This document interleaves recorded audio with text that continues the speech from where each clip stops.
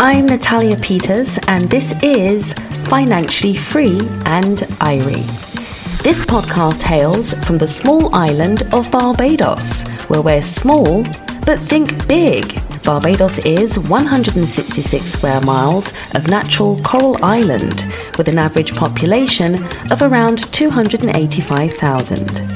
Barbados is ranked one of the most expensive places to live in the world, mainly due to its high cost of living. So, how do we do it? How do we live and survive? We're definitely not all millionaires. And the cost of living is going up internationally as well as the crime rate. So, let's see if Barbados and what our people do can help us all live financially free and Irie.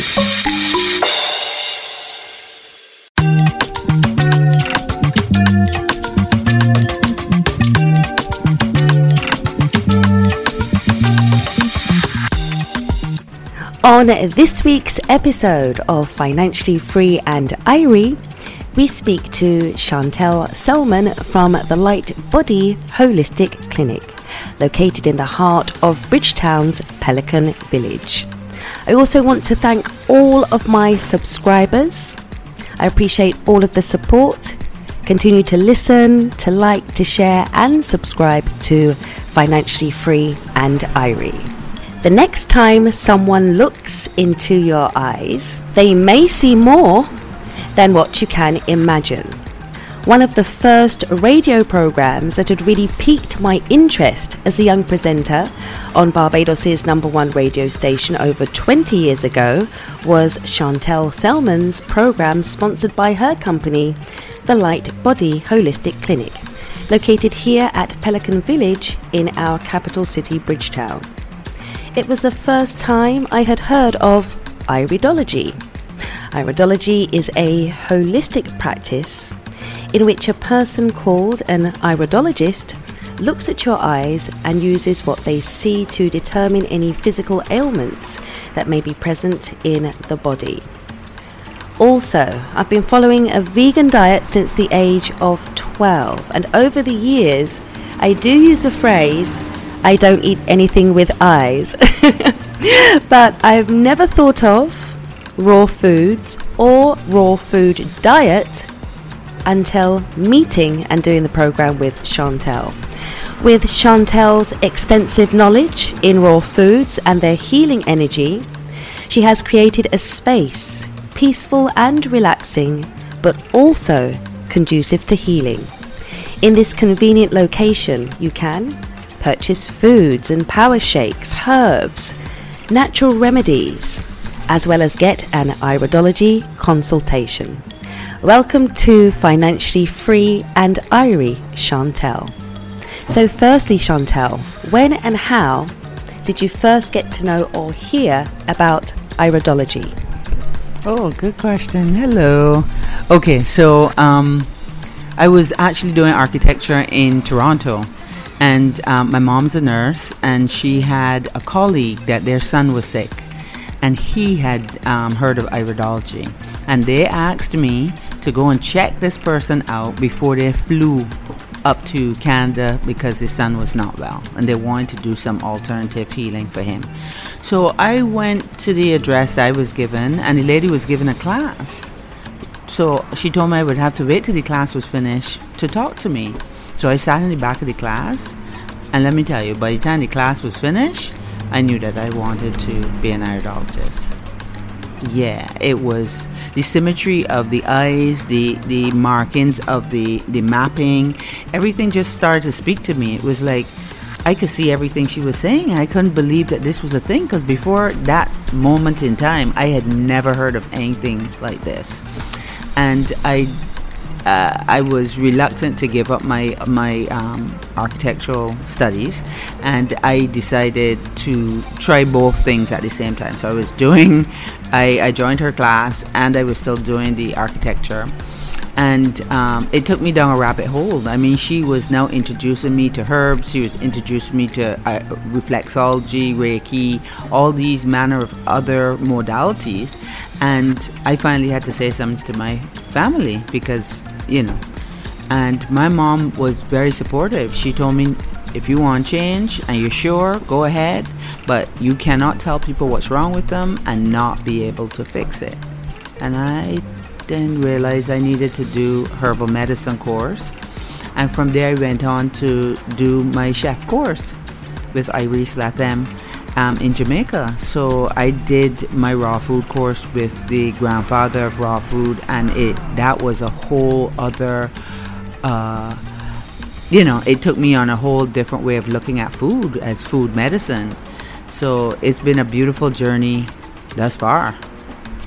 Now that's actually quite amazing. Firstly, to hear that you were originally studying architecture, which couldn't really be more further removed from what you're doing now. And then to hear that you studied with Iris in Jamaica. I mean, yeah, I'm sure everybody knows who I mean. We are talking about the godfather of herbal medicine and using food as a healer. Yes, he is in the encyclopedia for all the work he's done with raw food and the amazing things that he has showcased across the world. When they have vegan conferences, he's the person that they call up first. He has had many students, many retreats, and I worked with him so long ago, but he really set me on the right path. And whenever he passes through Barbados, he passed through here just after COVID, I think, and he had a lecture here. Yeah, he keeps in touch. I tell him what I'm up to. So it's been wonderful having a mentor like that around. But doing the herbal medicine, even now, I mean, I learned that so long ago that I went when things were quiet for COVID, and I upped my game and learned what's going on now in the industry. There's so much wonderful stuff going on, and multifractional extractions and things that we didn't learn 30 years ago that are being done now. And I made sure and topped my knowledge up so that I could keep up with what's going on, especially since there's so much wonderful wild herbs right here, from sarsaparilla to everything, and to see that they have mushrooms here. It's funny how all of a sudden culinary mushrooms are not the only in thing. You now got medicinal mushrooms, but the fact that they also grow in the Caribbean and that you can get reishi mushrooms right here in Barbados. I know I've seen them in Dominica, Guyana has them. I'm sure most of the islands have them, but to see that when we needed to help our immune system, these things came to the forefront for us. And that is just one thing. I mean, all the traditional things like the cerasee and the lemongrass and the gully root and all these other things that our grandparents and foreparents have used over the years. It's like, wow. And I try to keep that momentum alive, and I refuse to move from that space. I don't use a lot of supplements. I like people using their foods. I don't really subscribe to this whole thing that the soils are depleted, and the soils were depleted, man. My mangoes won't look as sweet as they do. I mean, wouldn't taste as sweet as they do either. Hello. But one of the things I've always admired about what you've brought to Barbados, Chantel, is that commitment to using local herbs. You've mentioned wildflowers. We've even been going into mycology, which I know is really big on the island now as well. But you've always been committed to, as you've mentioned before, lots of cerasee, things that we would be familiar with from our parents and grandparents here on the island and throughout the Caribbean. Yes, I always have been. I mean, from simple things like when I make meals, I like to use parsley. I like to use, you know what I mean? Like lime berries. I integrate the wild with the fresh. So you're upping the nutrient levels. The drinks, the juices, they're seasonal. I like to rotate things. When soursops are in, we use soursop punch, we use soursop fish. You know what I mean? Like, you need to keep in the seasonal traditions as well, because those things are important. And that's how I grew up. Avocados are not in all year round. There's a time for avocados, there's a time for mangoes, you know what I mean? There's a time when there's a glut on mangoes.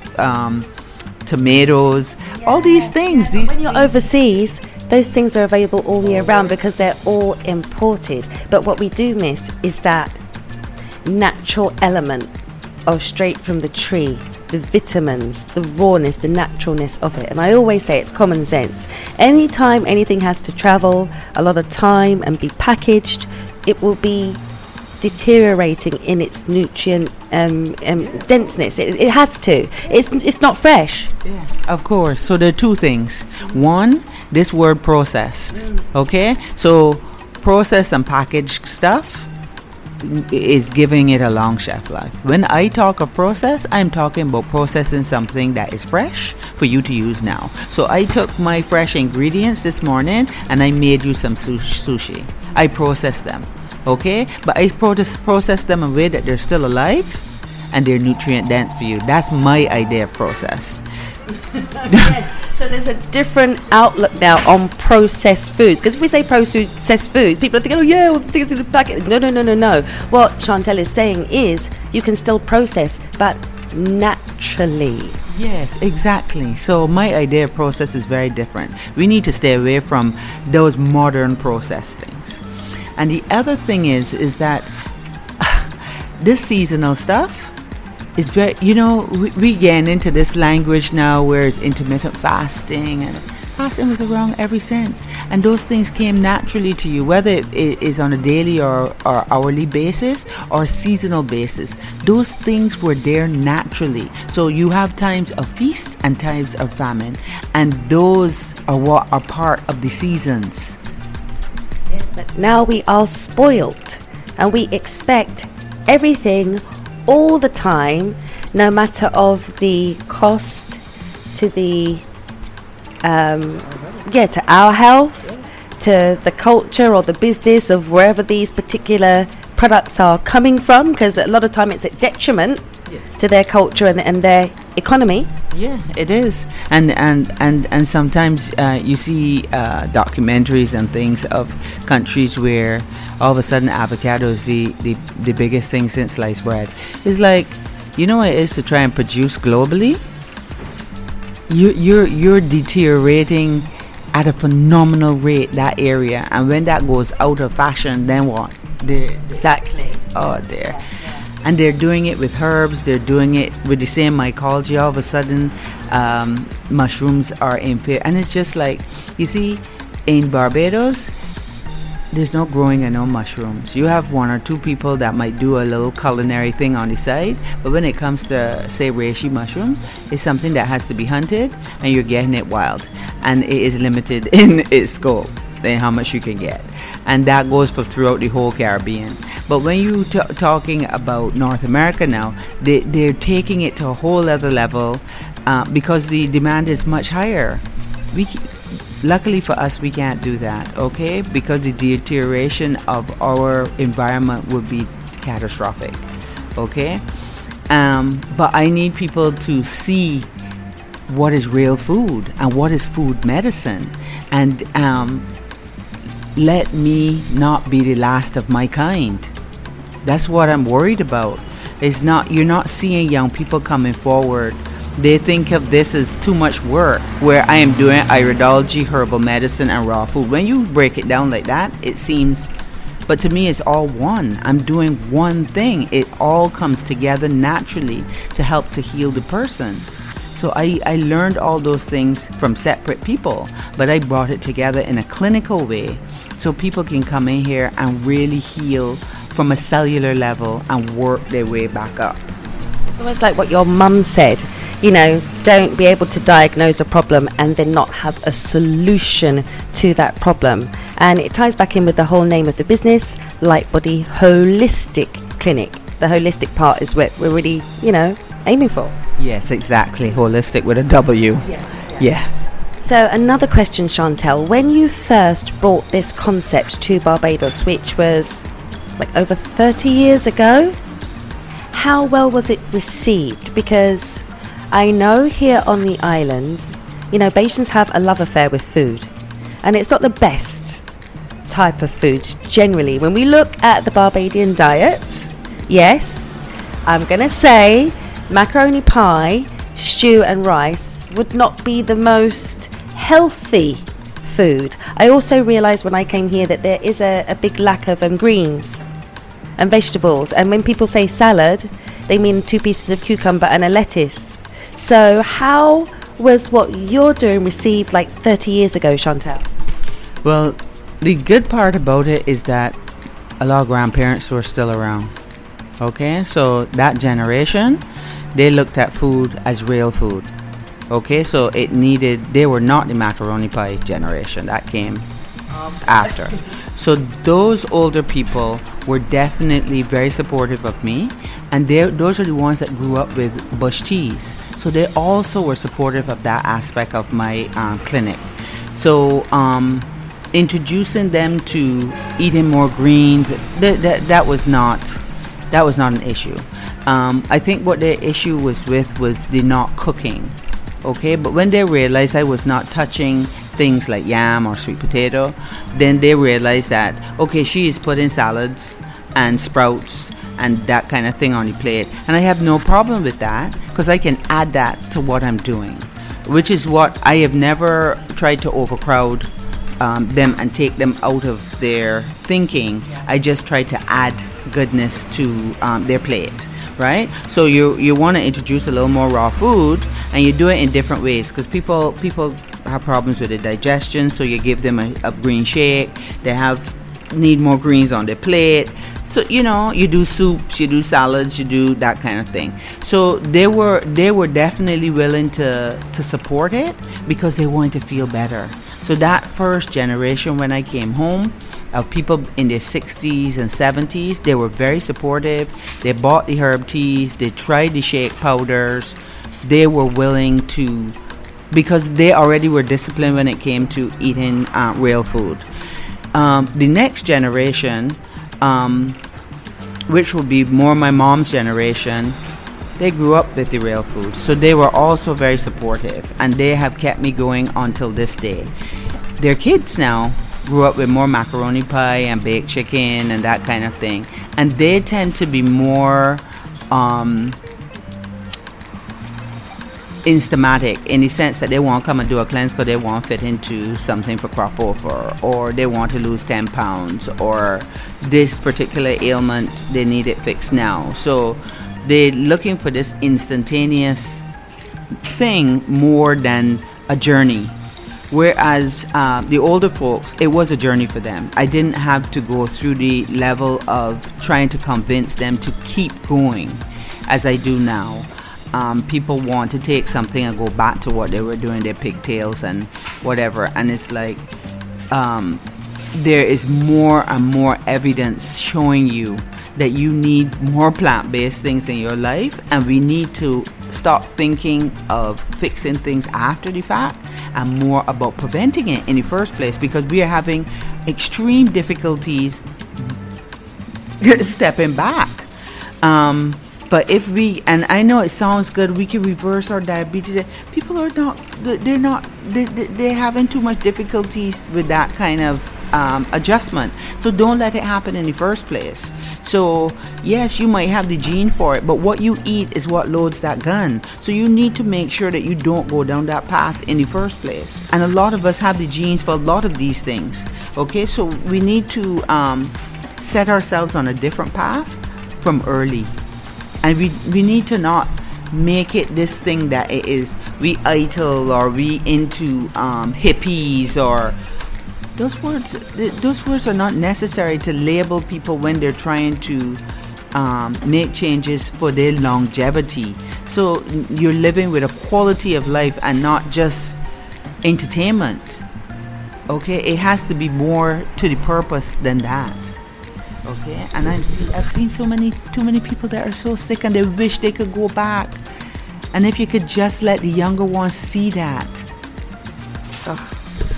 I'm actually wondering whether somewhere along the line there's been a lack in passing down that knowledge, because as we've mentioned, like my generation, I guess with my parents moving to the UK and me not having that close relationship with my grandparents. It's only been since I've come back to live in Barbados that I have adopted lots of the natural local herbs that are commonly and widely used, like for instance the Wonderworld. Bit of a throat the last few days, but I've never even heard of anything like that in the UK, even though my parents are Barbadian. So I can see how there's been a gap in generational knowledge sharing. Is that the right way to say it, Chantel? So a lot of times that gap comes from just modernization. So your parents go away, or they're both working now, and what happens is that conveniences are what take over. So instead of going to pick herbs or going to go to so much trouble to get some of these things, the supermarket is convenient. The things are already in little tea bag packages and this kind of thing. So the modern conveniences is what stepped in, and they put aside. Is as simple as, just the other day I was talking about this. All cultures have a cultured food. Okay, so every culture had a cultured food. What was ours? I always wondered this. What was ours? Because you know of sauerkraut, and you know of kimchi and kombucha and kefir and all this stuff. So what was ours? So it took me a little while, but I realized that it was ginger beer and it was sorrel. We used to ferment these things at a season, and it used to give us what we needed. You right? Now, once ginger beer, why is ginger beer not so popular anymore? But the commercial soda version of ginger beer came out, and most households just stopped making it because it was there all year round now. Even now, if people have ginger beer, I hear a lot of people say, "No, it's hot. It's hot." I want ginger ale, which is just like water with, I don't even think it's like essence of ginger. It's literally like some. So isn't that funny? But you know, like the real hot ginger, the proper. Yeah. So ginger beer had its roots in fermentation. It's a fermented, cultured food. Ginger has so many wonderful properties for your digestion. I mean, this was something that was, everybody used to praise. Taste my ginger beer from my house. So what you did in your house had its own connotations. Okay, this is why you would say, I like my grandmother's cake, or I like my grandmother's ginger beer. You know what I mean? You could come with yours, but I like my grandmother.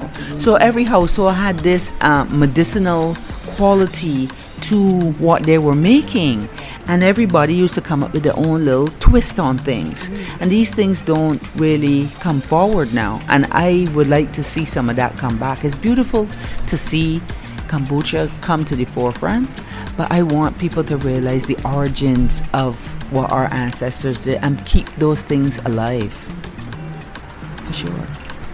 Interesting, Chantal. Now I've got to ask you, the future of the Light Body Holistic Clinic, what you are doing, what you have been doing for like more than 30 years.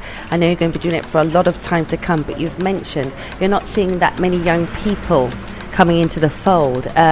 We've also talked about the trends. I find on social media, the trend right now, you know, vegan, gluten-free, plant-based.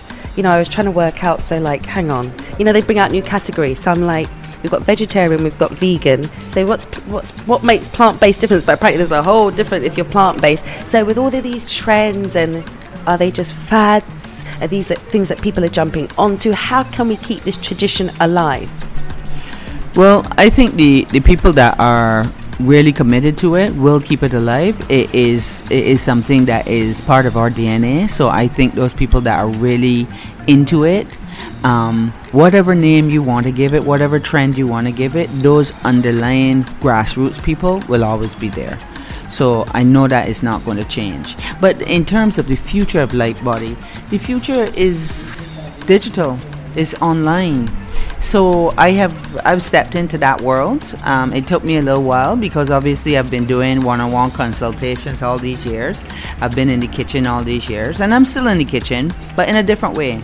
So online, I put out a course. I have a signature course called Cleanse, Nourish, and Reset Your Body, where it's a 7-week course to teach people how to go through the steps of reducing some of the foods that they're eating, mostly meats and dairies and fish and that kind of thing, and get them into a cleanse, and then 3 weeks of eating live food.